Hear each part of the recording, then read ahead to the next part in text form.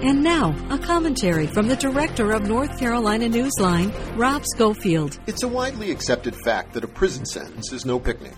The idea that prison is punishment and should serve as a deterrent to future criminal activity is not in dispute. But it's also true that the U.S. Constitution specifically, and for good reason, bars cruel or unusual punishment. And sadly, as a recent report by Kellen Lyons of NC Newsline makes clear, the state of North Carolina is failing to meet this solemn obligation. At issue are the conditions in Scotland Correctional Institution in Laurinburg. According to a whistleblowing employee, the facility suffers from frightening staff shortages, overcrowding, and truly dreadful, even barbaric, living conditions for some prisoners. Things are so bad that one aging and disabled prisoner was reported to have been forced to repeatedly lie in his own filth because of the lack of staff to help with bathing and personal hygiene.